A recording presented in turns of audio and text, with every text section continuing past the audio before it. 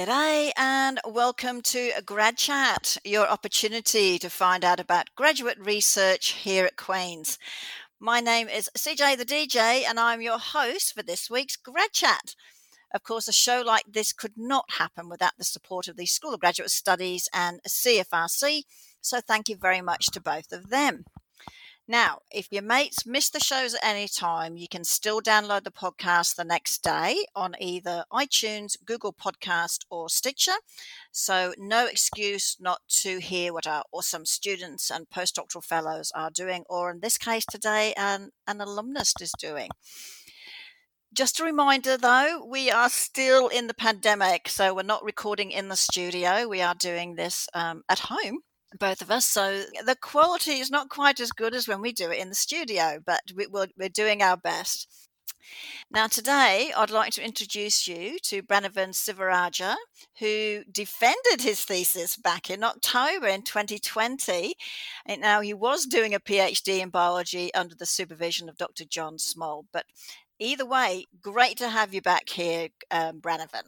Hi, Colette. Thank you so much for having me again at the show. It's good to be back. And it's interesting because Branavan, those of you who have been listening, has been on here a few times, although it's been a while since we last chatted. But, Branavan was here before, usually with other people, because he wasn't quite ready to do it by himself. So it was usually, when I think it was doing the Northern Conference where he was helping coordinate that, and he got some of his mates in to discuss some of the topics going on in the Northern Conference. And so he was very quick to putting his hand up to get other people on, but not so much about wanting to showcase too much of his own research at the time, but we're going to get onto that today. And I've also been very fortunate over the years that I've worked with Branavan quite a bit, particularly like in orientation or informational webinars throughout the years. Branavan's one of those people like, I need some help, and I don't really let him give him much of a chance to volunteer. I kind of volunteer for him. And luckily, we said yes. Always, Colette, always. Thank you. I love students like that. It's fantastic.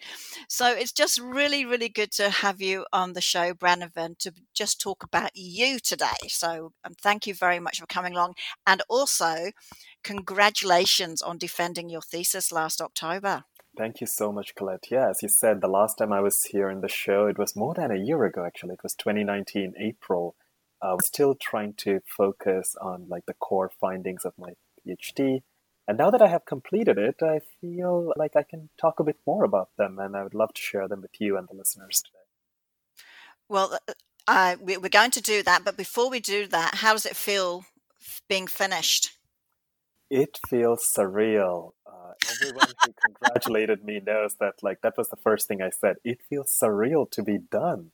It's been a long journey, but a really good one, though. Along the way, I learned so much, and working with John Small has been an absolute pleasure and privilege. He has mentored me in so many different ways, especially doing Northern research. Right. So yeah, this has been a blast, I would say. I'm sad that it's completed, but in the meantime, I'm also really happy and thrilled that it's done and moving on to new adventures in the new year. Excellent. So we better find out then what you have actually been doing all these years. Because you haven't been sitting still, that's for sure. So just to remind some people, because as Branavan said, he kind of touched on it with some of the times he came on Grad Chat, but not totally. So your research topic is the long-term ecological consequences of gold mining operations, urbanization and climatic changes on subarctic lakes near Yellowknife in the Northwest Territories of Canada. So first of all, can you give us, as I usually say, can you give us a bit of an overview of what you were doing? So the overview would be Yellowknife is one of the largest population centers in northern Canada. And I always like to describe Yellowknife and the surrounding area as a limnologist's paradise because there are so many lakes. So limnologists are researchers who study lake ecosystems. Right. So first and foremost, Yellowknife is located on the northern shores of Great Slave Lake, which is the deepest lake in Canada and North America. Oh, is And that right? yeah. And next, the region has so many lakes. In fact, the city of Yellowknife is built around several lakes, so it's been an absolute privilege to work with my northern research partners to learn a bit more about how these lakes have changed over the last 200 years in response to a variety of environmental stressors. So you already listed them in the introduction. So gold mining was the main one, but also urbanization, climatic changes, essentially looking at all of these different stressors and how they have impacted the biota in these lakes. It's interesting. One of your colleagues said last week, Matt, was talking about this word anthropogenic. Mhm. And that's kind of what you guys do a lot up there in the Pearl Lab. Yeah, exactly. So anthropogenic period would be considered where the human influence on local ecosystems are quite striking and dominant, which could lead to a lot of changes on the local ecosystems.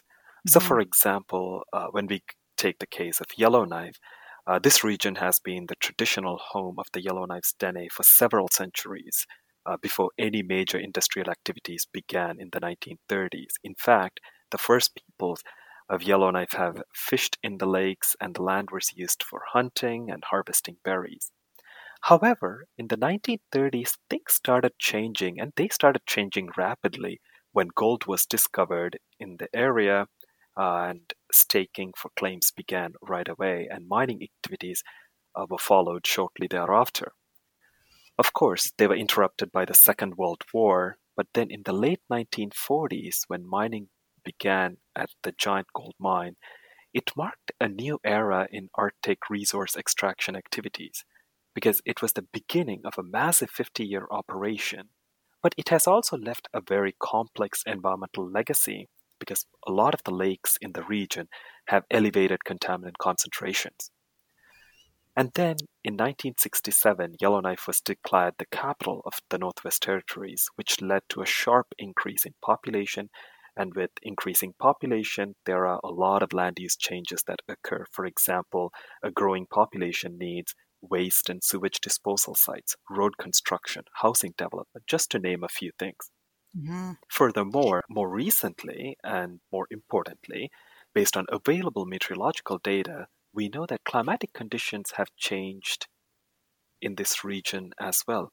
Of course, in agreement with observations from several other parts of Arctic and around the world, Yellowknife is also warming rapidly. And this region has also undergone changes in precipitation, wind speeds. So a lot of environmental changes have happened in the Yellowknife area. It must be hard to disentangle. So I guess the question, because you've got lots of different areas there that are impacting the area. So Mhm. as we mentioned in the beginning, it's the gold mining, it's the urbanization, and it's the climatic changes. It must be hard to know which one is actually having the biggest effect. So, as you said, there are a lot of stresses impacting the lake around Yellowknife. Mhm. So, how can we disentangle the impacts of various stresses, or can we actually disentangle the impacts from multiple stresses at all? Yeah, that's a great question because that's one of the most important management questions that we have nowadays is how do we disentangle the impacts of multiple stressors? And the second part is can we do them in meaningful ways? So this Hmm. is where a long-term perspective is super helpful. So as I mentioned, like the things have been changing in Yellowknife since 1930s. So it's not something that happened over the past 10 years or for the past 20 years. This has been happening for half a century.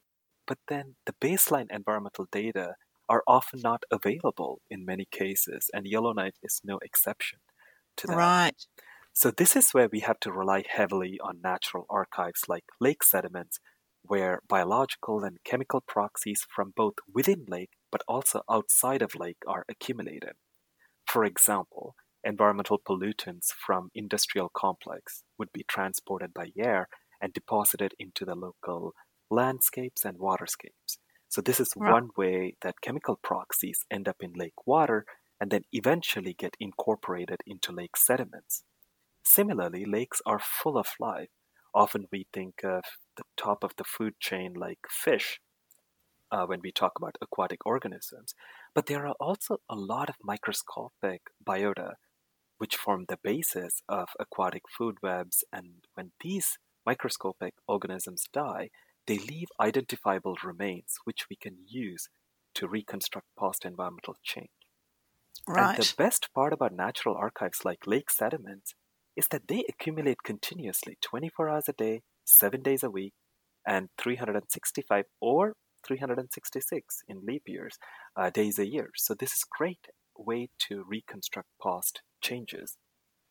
And the best analogy I could think of would be lake sediments are like history books, and the different proxies we use are like different languages and perspectives we use to interpret history books. So, disentangling the impacts of multiple stressors is possible by using these long term natural archives because we are creating or we are inferring the baseline environmental conditions, so that's pre anthropogenic disturbances, and Hmm. then how have they changed afterward? So I'm assuming then when you're up there, we're talking about the core samples and how important it is from, not just taking core samples, I guess, on the lake nearby, but near the urban center or near the mining. But it'd be good to get, you're talking about baselines, I guess. So to get Yeah, a good baseline, apart from digging down, I guess it would also be important to get a base sample from lakes a little bit further away from Yellowknife. exactly. So, this is where the strategic selection of lakes becomes crucial to the study design. So we, as you said, collect samples from lakes that are very close to the mines and the urban center, but also these far lakes that are only accessible by helicopter pretty much are core to this study because they will help us to disentangle the impacts of how climate alone has influenced the biological assemblages in these lakes. Right. As opposed to the mining and the urbanization. Exactly. So by comparing these changes to some of these remote sites, we can disentangle the impacts of climate on urban lakes. However, this is not always straightforward. And that's where I would say it becomes very challenging to disentangle the impacts of multiple stressors in urban lakes because some of these stressors they interact with each other, especially in the case of climate and changes associated with nutrient enrichment, they can work together, forming some unpleasant surprises in lakes. Unpleasant surprises, that's always a bit scary. Yeah, so an example would be algal blooms. I'm sure you have heard of Oh, yes. Yes. algal blooms where there is this proliferation of algae and there is an accumulation of surface scums, which oftentimes can be quite unpleasant to look at, but also they can have influence on how the aquatic biota are going to be responding to those accumulation and changes in the limnology Mhm. there.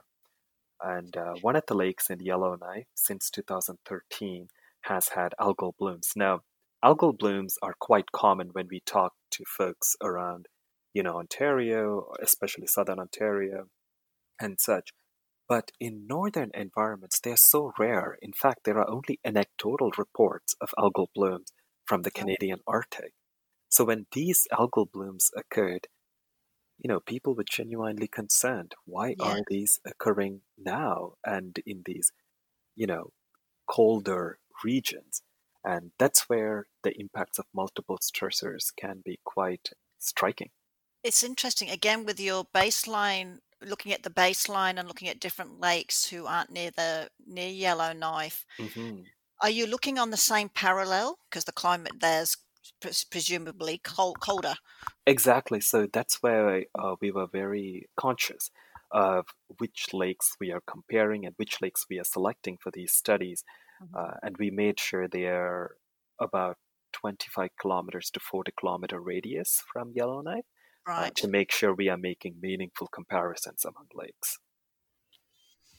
So how does your research findings from Yellowknife Hmm. compared to lakes and other, for instance, mine impacted regions, whether it be here in Canada, such as at Sudbury, Hmm. or other countries like in Russia. I think there's a place you mentioned here called Norilsk. Is that correct in Yeah, Russia? yeah, yeah, yeah. So my interest in the impacts of resource extraction on aquatic ecosystem was sparked during my master's. I actually worked on some of the acidified lakes around Sudbury, Ontario, where we have observed chemical recovery. So that's the increase in pH because a lot of these lakes reached very, very low pH during the acidification era. So my Right. question was, how has biota recovered in these systems? And the most recent biological assemblages are in fact indicative of higher pH, but the specific assemblage composition are not the same. So what I mean by that is during the pre-acidification era, for example, we observed species A and B. And then during acidification era, we saw more of species C, which is like a classic indicator of low pH and acidification. And Hmm. in the most recent years, we see some species A, but instead of species B, we are now observing a new species D. Oh. So I have oversimplified the data here, of course, just because we usually work with hundreds of species in the sediment course. But the general observation is that recent assemblage changes are not the same as what was recorded prior to any anthropogenic activities. So this Right. is pretty much what we are observing in Yellowknife as well.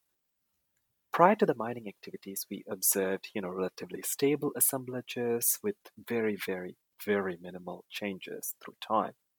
But then, after 1930s, changes started happening, and in many cases, these changes started happening very quickly, whereas in other cases, they happened more gradually.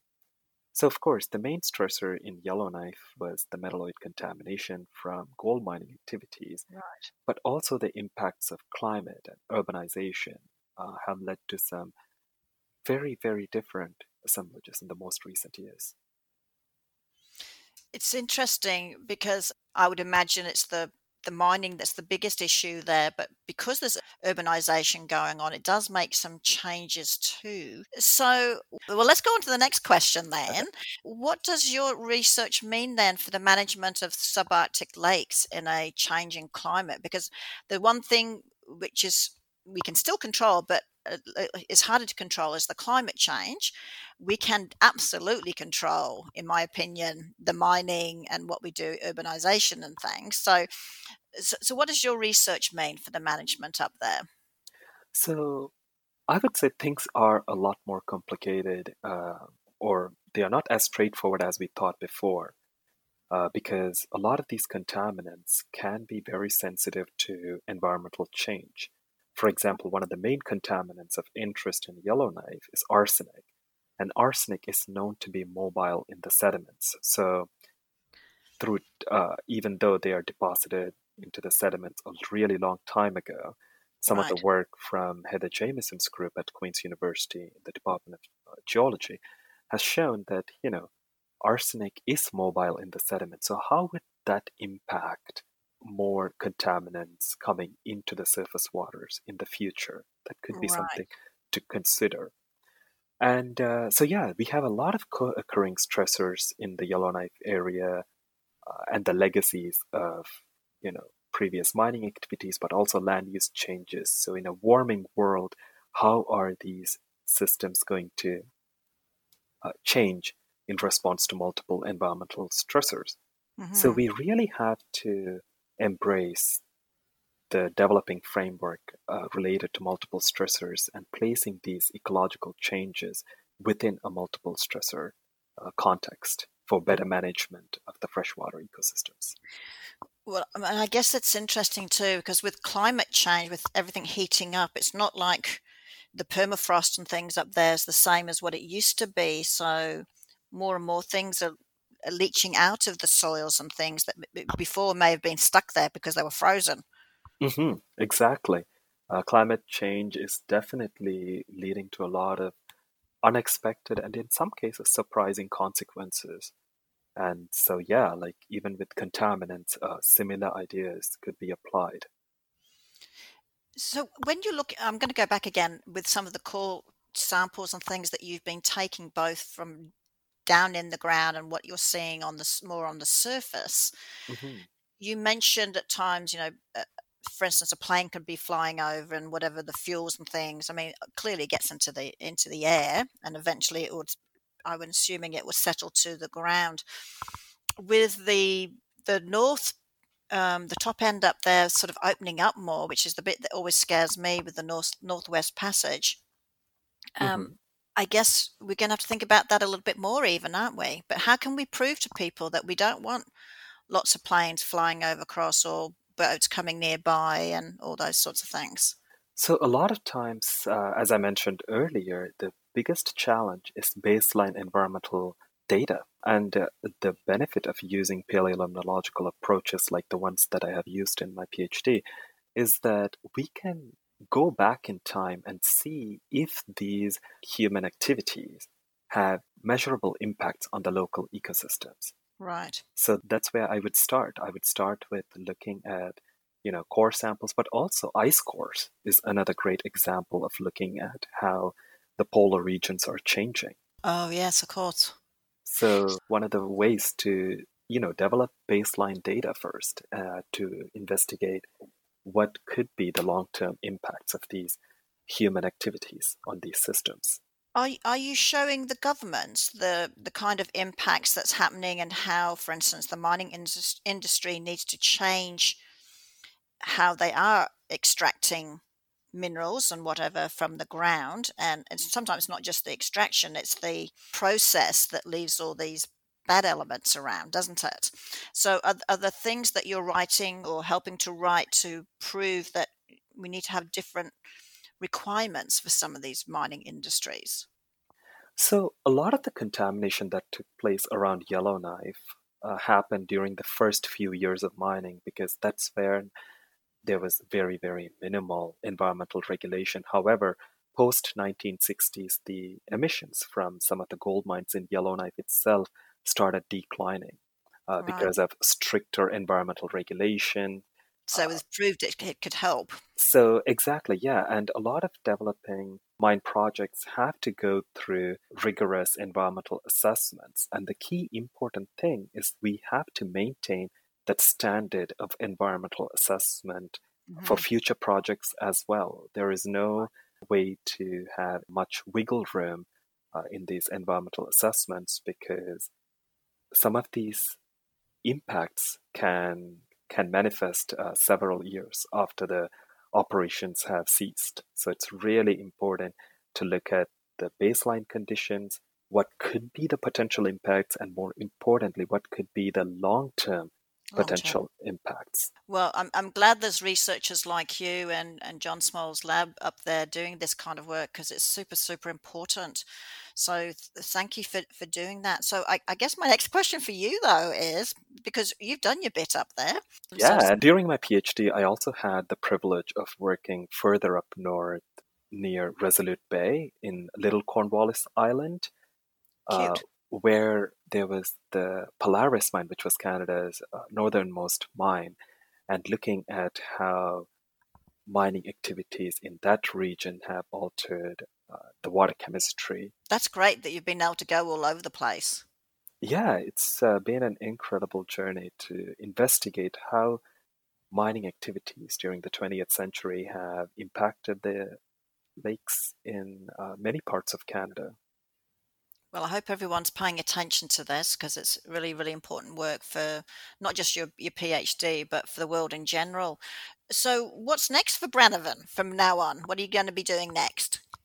I'm starting a postdoctoral fellowship at Carleton University uh, Fantastic. with Dr. Jesse Vermeer and moving a little bit away from aquatic ecosystems. I'm going to be looking at terrestrial ecosystems and looking at microplastics, which is an emerging pollutant, a lot of interest, specifically research interest, but also policy interest, Right. looking at how plastics are going to be in our ecosystems and how they are impacting Yeah. the biota in our environment.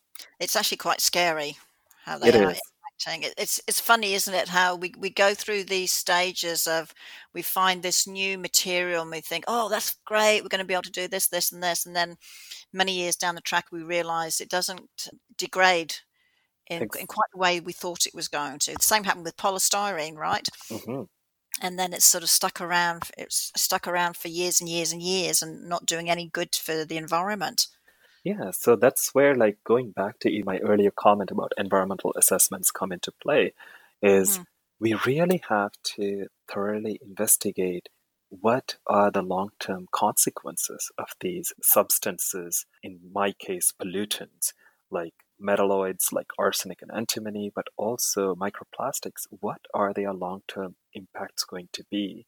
And Hmm. how do these pollutants end up in the ecosystem in unexpected ways?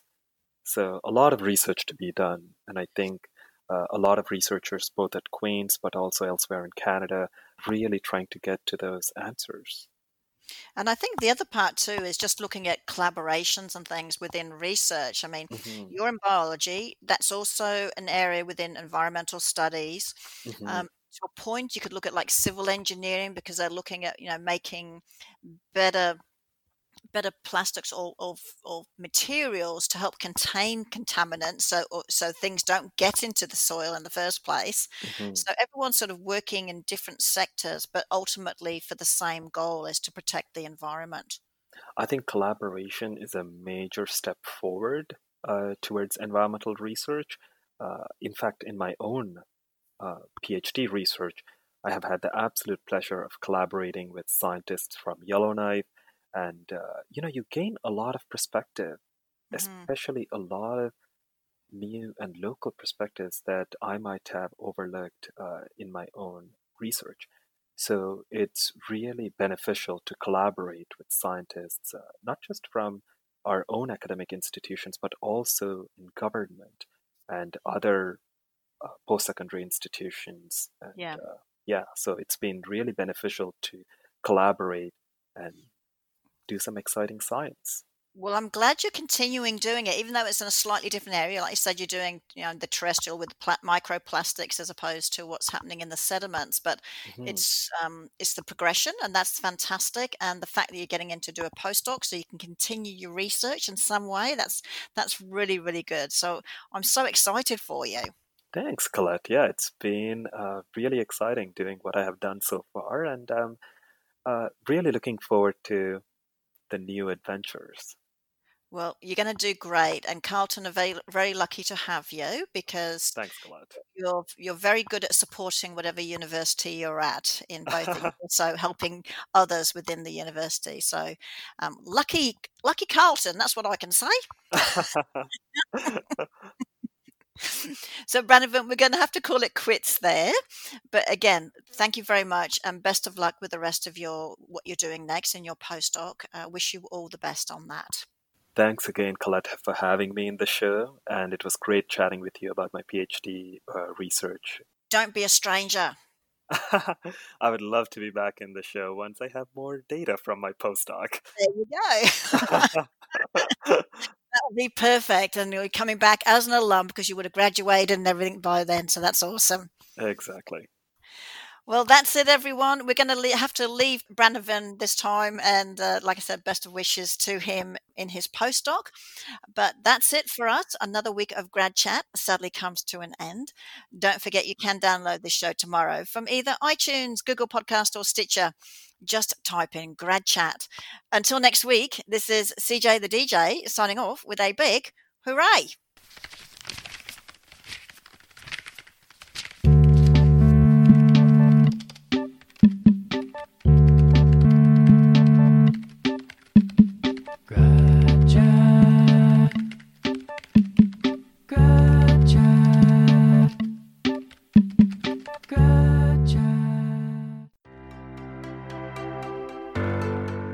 Thank you for listening to this podcast produced at CFRC 101.9 FM in Kingston, Ontario at Queen's University, situated on the traditional territory of the Anishinaabe and Haudenosaunee peoples. The CFRC Podcast Network at podcast.cfrc.ca is brought to you by the generous support of the Queen's University Faculty of Engineering and Applied Sciences.